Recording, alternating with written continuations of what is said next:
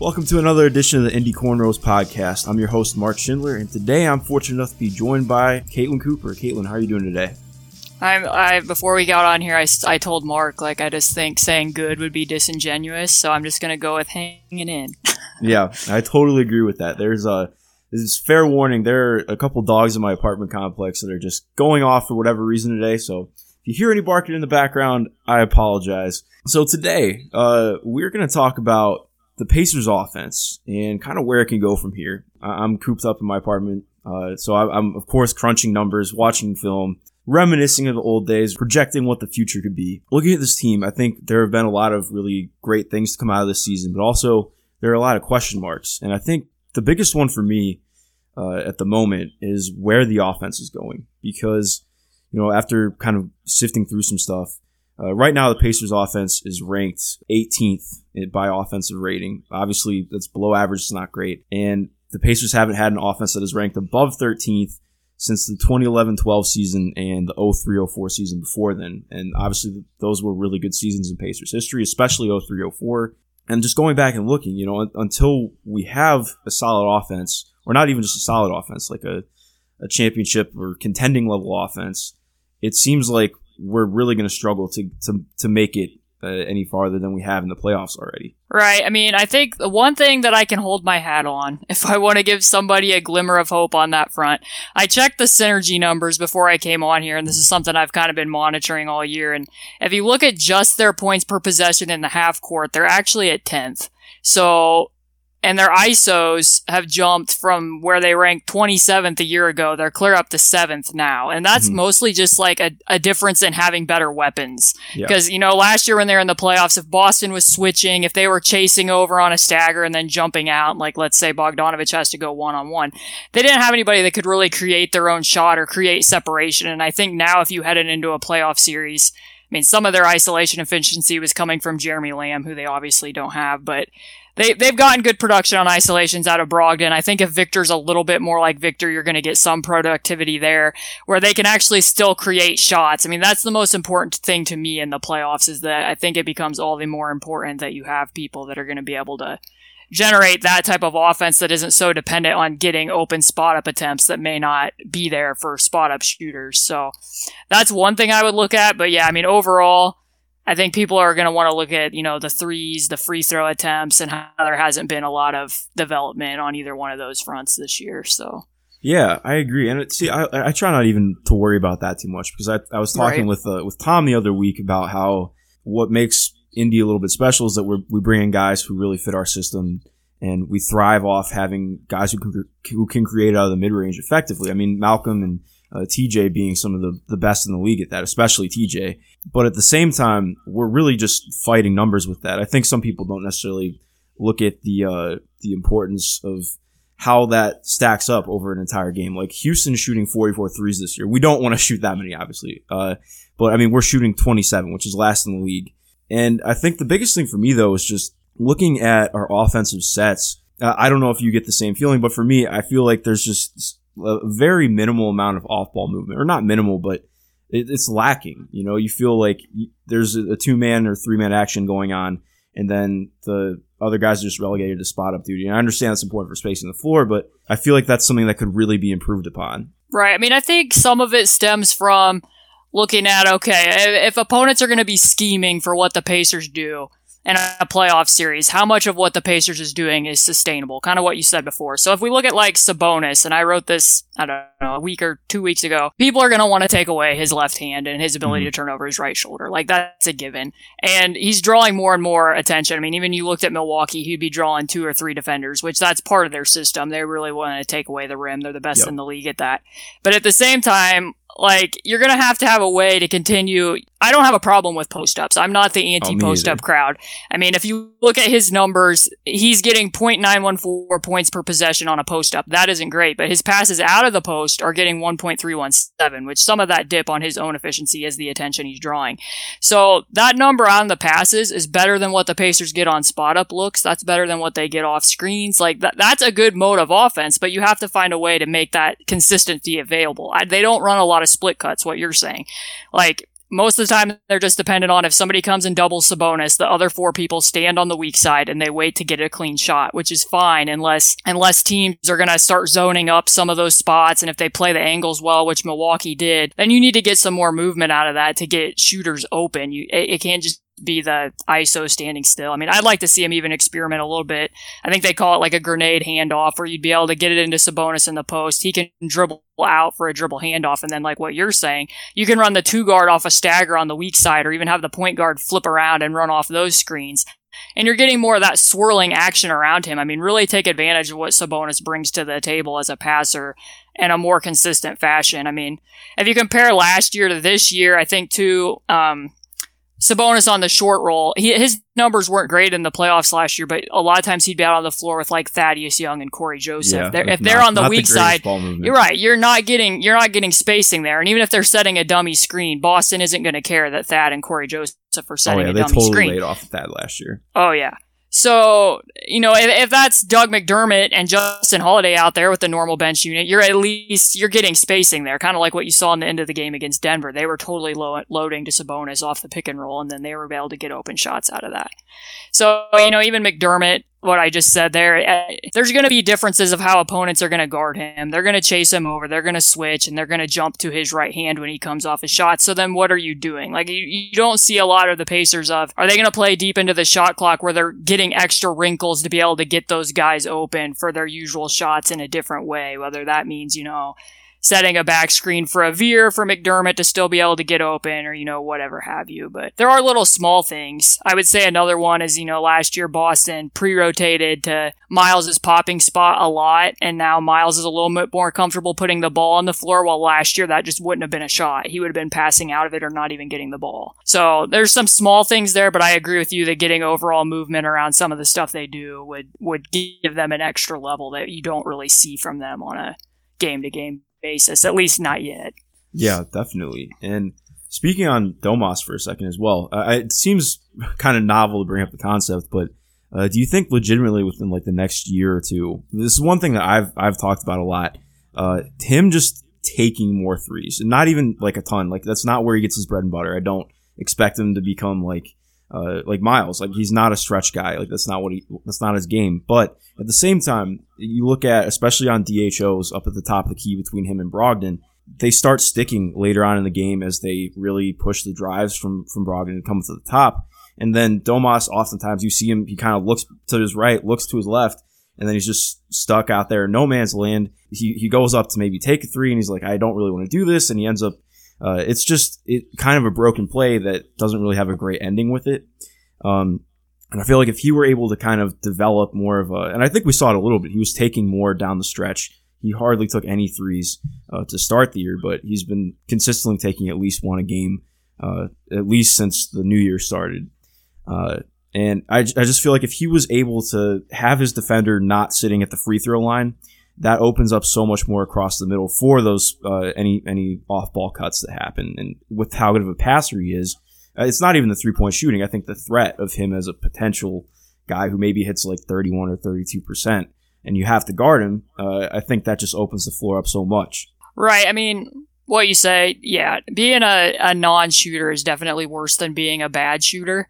I mean, even if you look at, Malcolm Brogdon, he's shot pretty terribly overall from three by comparison to last year. But on a pull-up three, I don't need him to shoot a lot of pull-up threes, but I need him to shoot some, because if he isn't going to shoot them, then teams are going to lay off of him, and Victor's going to be seeing more attention at the nail when he has the ball. So like you say with Sabonis, I don't need him taking a lot of threes, but when he is open or he has popped and he has the ball, I don't need him to automatically pass out of that either, because if you don't shoot it, then it becomes easy just to sag off of him or, whatever that is. I even more than that, I just really want them to run more actions that involve him and Miles at the same time.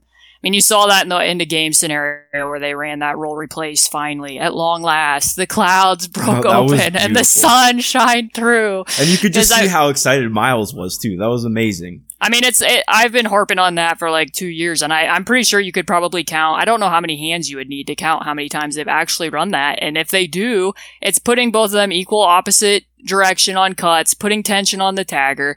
And it's putting Miles in position where he's going to be the person first back on defense, even if he misses that shot or doesn't get that shot. And those types of things are why they don't, run more pick and roll on the side with like Brogdon and Sabonis in a 2-man where you could throw the ball right behind that into a step-up screen with Victor and Miles, like where you're getting all of them involved at the same time, or you just have a lot more options. I'd like to see that. I mean, I think that they've made strides individually. I think Turner and Sabonis have both gotten better at being a little bit more like the other person, if that makes sense, as far as, Miles going in and ducking against a switch, or Sabonis being stronger this year at shooting from mid-range. But I think there's a little bit more space where they could push that to finally know definitively how well does this work.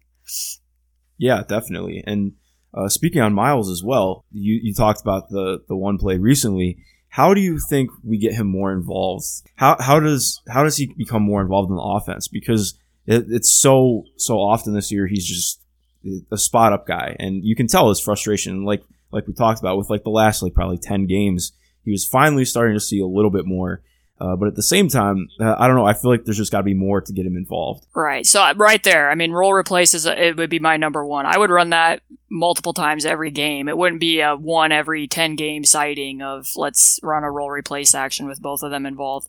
I'd also they run some horn sets. Obviously, they set up an A alignment. You'll see that. And sometimes it's like a lift where they give the ball to Sabonis out of horns for a dribble handoff. But I'd also like to see him do a little bit more where both of them are in horns action and you're just dribbling off and either getting a flare screen out of it for Miles to get an open shot, again, that's above the break, more in his comfort zone, or you just run regular, whichever side they dribble off of, then one person rolls and one person pops. I've actually seen one sighting where they ran horns and they didn't run. They looked like they were going to run pick and roll with Sabonis, and then he just ducked in an exit and got a quick, easy shot under the rim. Like that type of stuff I think they could probably experiment a little bit more with. Like you say, most of the time it's using Miles as a spacer and kind of letting Sabonis do his thing, which, I mean, I think that makes sense because Sabonis is as good as he is in the screen, in the pick and roll, and making plays with the ball in his hands, maybe more so than Miles. But also just, I think it's going to matter that when you get into a playoff scenario that it isn't quite as predictable about which role each of them has. So being able to mix it up, I think, would be a little bit more of a secret sauce so that defenders are caught a little bit more off balance, even when they're just doing like a double drag, which, or double drag, double ball screen, where, which one of them is the popper, which one of them is the roller, where it's just a little bit more mystery involved with it, if that makes sense. No, that definitely makes sense. Because that's something that I've thought about a ton this year, not even necessarily like to that level, but just more on the Sabonis Brogdon pick and roll has been one of the most effective plays in basketball this year. But at the same time, it happens every single time. At least it seems like watching it. It happens every single time, left side of the key, and it results in a basket more often than not. But then you think about it, and we saw it a little bit in Boston because they defended us so well. When it comes to a playoff series, it's going to be so hard to keep using the same repetitive motion. Like, it's a lot easier to guard something when you see it a lot more. So, no, I totally agree with that. And the next point I want to get into, though, how do we get more free throw attempts? Because I think that has been, obviously people have talked about the importance of that. We've seen it a lot in the end of games. We don't get free throw calls, and I think a lot of people get upset with refs. But at the same time, we don't really draw contact a lot. I mean, some of that is the product of the pull-up twos. Like you said earlier, I mean, Malcolm and TJ Warren, there's only 8 guys that are shooting the level that they are on pull-up twos. So I'm not going to harp on that a lot because that is a shot that has value in the playoffs. You get run off the 3-point line, you need to be able to make a pull-up two. Yeah, 100%. But the downside of that is if you're shooting from that range, you're not going to get fouled. If you're somebody like, TJ Warren is great off floaters, one-legged leaners. Those types of things aren't necessarily going to draw contact for you at the rim. And, I think Victor would help that to a degree, but right now, so much when he gets in, he's not seeking contact. So much of it is an off-balance layup rather than an on-target layup where he's playing through it. You'd get some of that from there. I mean, there was a little bit of a stretch in January where Miles was actually getting to the line at a pretty decent clip when he was going to the rim and actually seeking contact more than we had seen the last couple years. But, some of that's just their personnel. I mean, even Jeremy Lamb is definitely a stop and pop, floater, teardrop type score. And that was something that you could have seen a year ago. I think when he was in Charlotte, he actually took more teardrops than he layups. So you're not going to get not a lot of free throw attempts there. And, it's a delicate balance because I looked up a number one day of the losses that the Bucks have had. I mean, let's use them as the gold standard. If the season ends today, they're the best team in the East by, miles. But yeah, you look at the teams that have successfully beat them, and I'm just for this time going to take the Pacers out of it because Giannis didn't play in that game. It doesn't count. Well, I mean, it counts. Not saying it counts, but for the sake of this argument, all those opponents hit at least 15 threes on at least 35 attempts, except for the Lakers, who got to the line. Let's see, where did I write that number down? 38 free throw attempts that they had in that game. So really, you're going to have to do one or the other because they're so good at taking the rim away. You either have to be a team that can really hit from three at a high volume, and you're going to have to do that 4 times, or you're going to have to be a team that can actually be willing to attack their no-fly zone into the paint over and over and over again until you can get free throws. And obviously, that's somebody that is a LeBron caliber player that was able to get them that degree of volume. And some of the three stuff gets tougher when you have this Sabonis-Turner pairing because, if Miles is out there against Brook Lopez, that's an advantage to you because Brook Lopez is dropping deep, but Brook Lopez is not going to be guarding Miles. When they're both out there, Brook Lopez is going to be guarding Sabonis, so you're not going to be getting a lot more three-point attempts when Giannis can chase Miles out to the three-point line. And, how do you go about generating some of those shots? Because I agree, I don't want to harp overly on the mid-range thing because I see value there, but at the same time, I think that they do need to they can't be the team that's dead last in three-point attempts and think that they're going to compete with the Milwaukee Bucks in an actual series and think that they're going to get wins if they can't up that volume to a degree. And, maybe some of that comes just naturally from the fact that if Victor's more like Victor and you're getting gravity out of him, then TJ Warren isn't drawing the top wing assignment. Mm-hmm. And maybe you're getting, which TJ Warren has been hot on fire from the left corner. If you're getting a gravitational pull when he or Brogdon are attacking the paint and you can open up some more of those corner threes for him, you can do things like that. Or just like what I said earlier about using Sabonis more as a vehicle for assists in the post, then you're getting more threes naturally and not just, coming across half court and jacking them, which isn't something that a Nate McMillan team is ever going to do. Yeah, definitely not. One thing that I do want to dispel as well, though, I don't know if you feel the same, the pace of the team. And I think that's something I'm not really worried about with the way that we attack the mid-range. And this team they are an incredibly gifted group of athletes. But at the same time, they're really built for half-court offense. They're not built for running out in transition. I mean, Miles running out in transitions, that's not what he does. He's a great rim protector and he can hit the three, but he's not the guy who's going to be running down the floor. And same thing with Sabonis. Oladipo and maybe TJ Warren, and it's not really our team build. Right. I think that the bench unit plays with a little bit more pace because TJ McConnell's kind of the classic, push the pace and figure out what you're going to do later. And he does that pretty well. And playing Justin Holiday at the 4 lends itself to playing a little bit quicker. I tend to lean towards the shot clock management a little bit more than how many actual, number of possessions you're getting. Cause once Victor came back, you can see a lot that sometimes they're playing late into the shot clock, but not for the right reasons. Not because they're running tons of offense and making a defense work, but more because, he and Malcolm Brogdon just don't have well-developed chemistry yet, or, they don't know each other's tendencies, and the left hand doesn't know what the right hand is doing, and now we're at the last 4 seconds of the shot clock. I'd like to see them clean some of that up, but I'm with you. I don't think the starting lineup with 2 centers in it is particularly well suited to worrying about their overall pace of play and how many possessions they're getting per game. And some of that you'll get, what you just said too. Some of that they'll get from just forcing turnovers and getting Victor out in transition. That makes a big difference all on its own, but... Yeah, 100%. And just like a small aside, because I don't know what your opinion is on Nate. I love Nate, and I think he's been great for us. But I've seen a large smattering of people on Twitter talking about Mike D'Antoni coming over from Houston, and I can't speak enough on how his offensive system is not what this team needs. I think that with Nate, I'm not sure that it necessarily matters. It'll be interesting to see. I think next year would be his lame duck year. Yeah, I believe so. I believe it would be. But, does anyone really think that Kevin Pritchard and Nate aren't going to continue this relationship? I would be just shocked if they decided to go in an opposite direction. So I think Kevin Pritchard did a pretty good job last summer of kind of knowing that I'm going to give Nate a little bit better weapons so that they can do more in the half court without necessarily requiring a ton more of innovation, shall I say. Mm-hmm.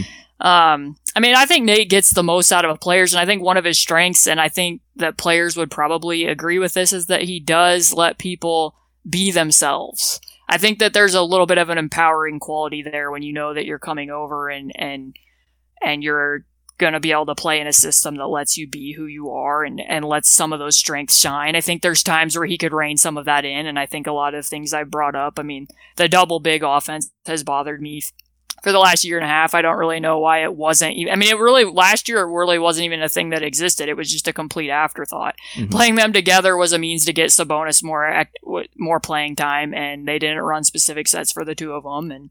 And now I think that's a little bit underdeveloped, even if, they ultimately decide that there's a ceiling to what you can do with the two of them in a playoff series. Unfortunately, we won't get some of those answers maybe this year.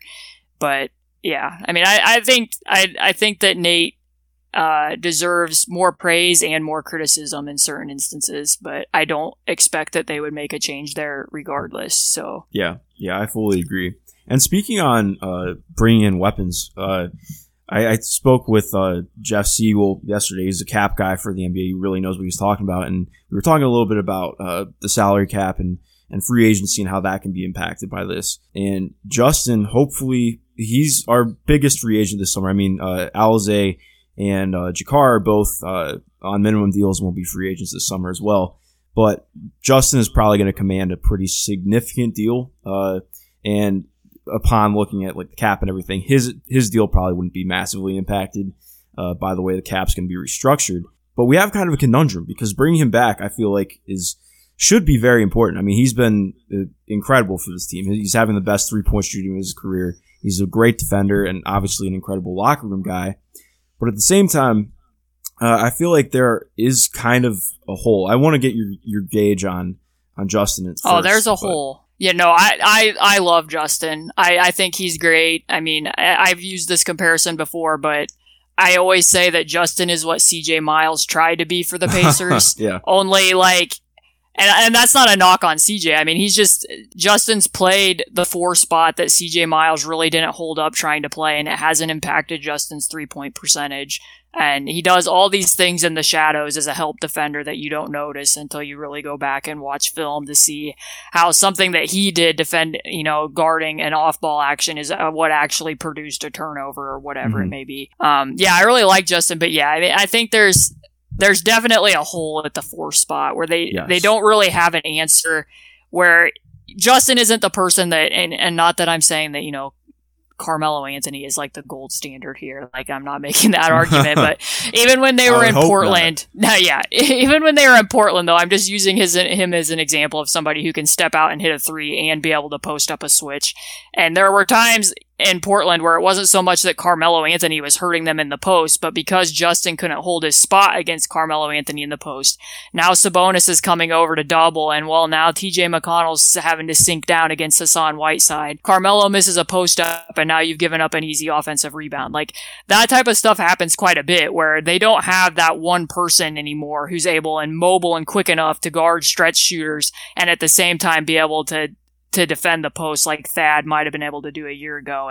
And Thad had his limitations too on the offensive end, but just as an example. And, Sabonis being able to guard a Porzingis type. And lately, over the last month or so, they finally started kind of making those adjustments where now Miles is guarding Giannis or Miles is guarding Porzingis. And that's had decent results on the defensive end, but you still have limitations about, what cross matches are doing to their transition defense, what cross matches are doing to how they're functioning in the half court.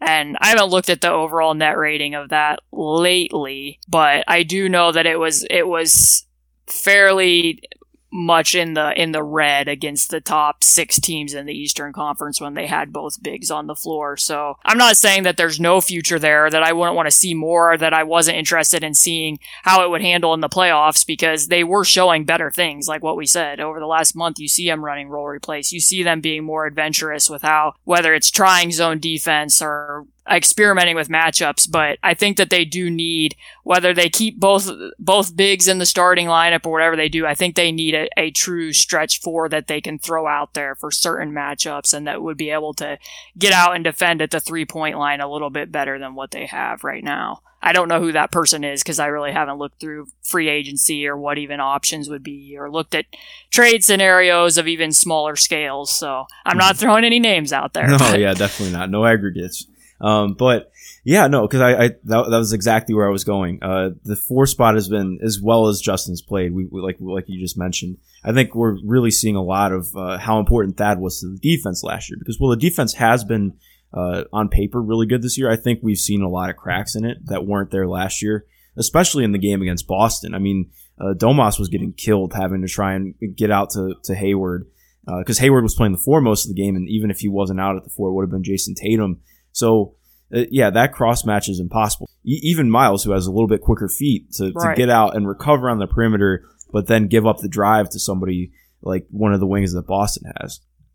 No, yeah, I completely agree with that assessment. I mean, Miles has brighter spots, as you say, where like I can remember times this year where he's gotten stops on switches versus, Bogdanovich or the LeBron stop or Luka. Yeah, or the LeBron stop. But there's also times that you can point out and see that, he's even trying to rush out there and they're driving those closeouts or even sometimes quicker bigs drive on him when he's out there. But yeah. Having that type of an answer, I mean, even in the one, I mean, they won this game, but I remember in the early going up in Minnesota, they were having Sabonis guard Robert Covington on one end, and then Miles getting kind of pushed around by Karl Anthony Towns, which that's another one where they could have switched the matchups, but then Sabonis is just trying to get out to Robert Covington, so, Yeah, and one other thing that I want to harp on, too, the first quarter offense is kind of frightening to me. The first quarter defense is solid. It's top 10 in the league, but the first quarter offense is a 104.4 offensive rating, which is, believe it or not, horrendous. That's fifth worst in the league. And it's not even just like something that, like, I looked it up because I was thinking about it today when I was getting ready for this. It was like, well, the first quarter offense is never very good, so let's look at the numbers. And it supports it. And obviously the Toronto game is a kind of massive implosion of that. But at the same time, it's not, I don't want to say this like an effort issue, but I'm not really sure what the problem is with getting going in the first quarter. Yeah, I mean, and that game in particular, Toronto went to a zone from right out of the bat, and I think that really messed up. I mean, they haven't been good at against zone all year, and it encourages them to shoot threes at a higher level, and they can't be running pick and roll. You can run and screen a zone, but you're not running it in the same way, and it makes you think, and that was evident in that game. So they were taking kind of quick shots, and then Toronto was just getting run out after run out after run out. But I'm kind of surprised more teams don't zone them from the get go like that, but. Beside the point, I think sometimes they open up about every game with a flex set to get Sabonis a touch in the post because I think they want to establish him early, and so some of it might come. They play a little bit slower in that early going. It seems like the Pacers kind of in general. I don't know what the numbers were a year ago, but it kind of seems like they have a way with starting slow. Yeah, but. I think some of it stems from the fit with Miles and Sabonis sometimes in negotiating that type of space. And then, I mean, if you look at the numbers, the on-offs, just the entire offensive system is kind of propped up by Sabonis. They rely on him quite a bit for what their system actually is going to be. 100%. So when he goes out of the game, what exactly are you running? And that I don't know this to be absolute fact, so don't quote me on it. But my guess is that is the quarter he plays the least amount of minutes in of the 3 because he plays quite a bit in the second quarter with the bench, and then sometimes will come back in and even close out that half, not all the time. And then in the third quarter, the starters play most of the third, and then he's usually the big on the floor. Like, if somebody's going to get pulled at the end of the game, most of the time it isn't Sabonis. There's a few times where that has happened, but not many. So my guess is that a lot of that might stem from that dynamic. Like, I don't know, because I haven't really dug deep into that to see what the numbers look like. But the offense overall, when Sabonis isn't on the floor, isn't good. So, yeah. And also digging into the starters a little bit, What do you think has been up with Malcolm and his rim finishing? Because I think part of me really thought it was due to his hand injury that he had earlier in the year. But at the same time, I mean, his finishing at the rim has been, I don't want to say this bad the entire year, but it's, he's in the bottom 16% for guards, which is obviously bad considering he was above average his first 3 years in the league. I mean, he shot 61% at the rim last year on high attempts, and he's shooting 50% at the rim this year, which is, obviously not great, and I think was something that really led to a downfall in his efficiency. And it was really hurting his drives, because I remember earlier in the year, he was really attacking with some real confidence at the rim, but we started seeing more of his, he would drive to the rim, but make some passes out that he wasn't comfortable with, or fumble the ball a little bit, and he just didn't seem comfortable going to the rim at all. Right. I actually wrote a piece, not completely on the rim finishing, but I wrote a thing about looking at his drives over the last month or so and how much those had tapered off, which then had a bit of a chain effect on how often he was getting to the line, and that also just even his free throw percentage had bizarrely dropped off. Yeah, that was weird. I mean, it's kind of hard to pull out like how much of this was lingering effects from the hamstring injury and how much of it is lingering effects from potentially his back, or potentially this, was this injury actually brand new? Or was he dealing, potentially with some soreness before it ever happened? Like, I can't speculate as to that, but there's definitely been some weirdness overall going on. I think we have kind of seen what happens when he isn't benefiting somewhat from being a spot up option with, the degree of Giannis's gravitational pull there. I think that impacts even his 3-point percentage this year. He's not getting as many easy catch and shoot threes with 6+ feet of space. And when that hasn't happened, he's taking tougher ones and his 3-point percentage has plummeted. So maybe some of the times when he's getting to the rim, he's also seeing a little bit more defense there after how he started off at the beginning of the year, where he's maybe a defender rotates over to him and that impacts his finish. But I tend to think that he kind of either wore out as the year progressed, or that some of those injuries had a build up, downstream effect on how he was playing. Because even defensively, I pointed this out. Slipped quite a bit. I mean, it was pretty evident going into even this season that he's not a person with great defensive positioning at the point of attack. That isn't who he is. You ideally don't really want him having to defend point guards, and I think that's a lot of the reason why they went to zone defense, is because he wasn't keeping people in front. But even since Victor's come back, and even when he's playing off ball, you'll notice that if he has to go help at the nail, he will be such like a step slow, and how labored it would be for him to get over and make that stunt and be able to get back to his guy at just the slot. Like, that's not even a big help distance that he was having to cover, but it always looked very brittle and labored there for about, I would say, like a month or so. So it just makes me wonder if something more was going on there that maybe we don't know. Yeah, I would fully agree with that. Moving on to another guard. I wrote a piece about it a couple, probably 2 weeks ago, but somebody who I think is really going to have to step up next year is Aaron Holiday, especially with Jeremy likely being out. I don't know for sure. Injuries are weird, but with the significance of injury that he suffered, it's likely that Jeremy's going to miss quite a good deal next year. So having Aaron step up is going to be huge, because he's been pretty plagued with inconsistency this year. I mean, he's had some really incredible stretches, but then his shot just disappears for games at a time. And his rim finishing has been even worse than Malcolm's this year. And that's never something that he's been awesome at, obviously. Mm-hmm. But I where do you think the improvement comes from the bench for next year? Because I think our bench has obviously been such a huge part of what we do. And we never even got to see Jeremy come into a 6-man role, really. He played 4 or 5 games before he got injured after sliding back there. Right. I mean, it's kind of going to be interesting what they do with that in general, because you would think that they're going to that they would look to sign somebody, maybe with one of their exceptions, to fill that Jeremy role. Because, I mean, I would suspect that he's going to miss a big chunk of the year as well, like you said. So I would kind of think that they might look to address that with a free agent of some sort. But without that type of knowledge, man, that's kind of tough to say. You want to know where they could take another level. I mean, that group in general with Aaron, TJ, Doug, Justin, assuming Justin's back, and Sabonis has been one of their best lineups all year. They get pretty good production out of that, but I do agree. I think over the last 10 or 15 games, Aaron's shooting I want to say upper 25 or upper 20s from 3. So his shot, while he shot over well for this well overall for the season, has kind of wavered up and down. He kind of fights against himself somewhat when his body type is suited to be a point guard, but there's times where in December, he had the really good stretch where it looked like, he's playing with his head up more. He's seeing the floor more in some of their sets, and he's seeing options for passes. And then I think they played like the Hawks in January.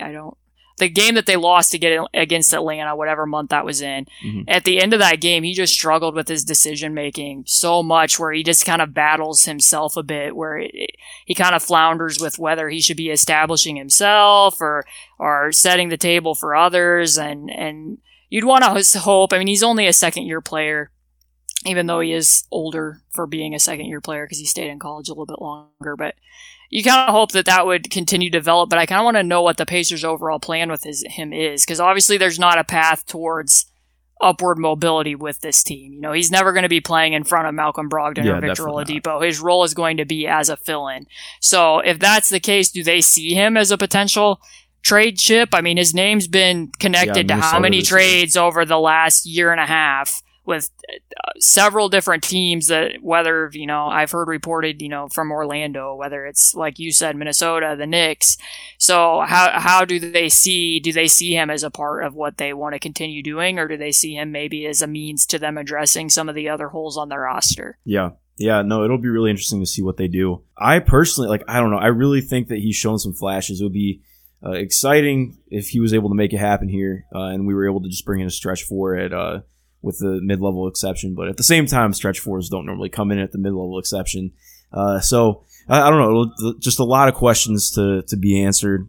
Caitlin, thank you so much for coming on today. You have a good rest of your day. Yeah, you too. Pacers fans, first of all, thank you for listening. If you haven't already, please go rate, review, and subscribe to Indy Cornrows on Apple Podcasts. Check out our articles on indycornrows.com. And leave us any questions, comments, or feedback you have. Have a great rest of your day. Keep social distancing, and go Pacers.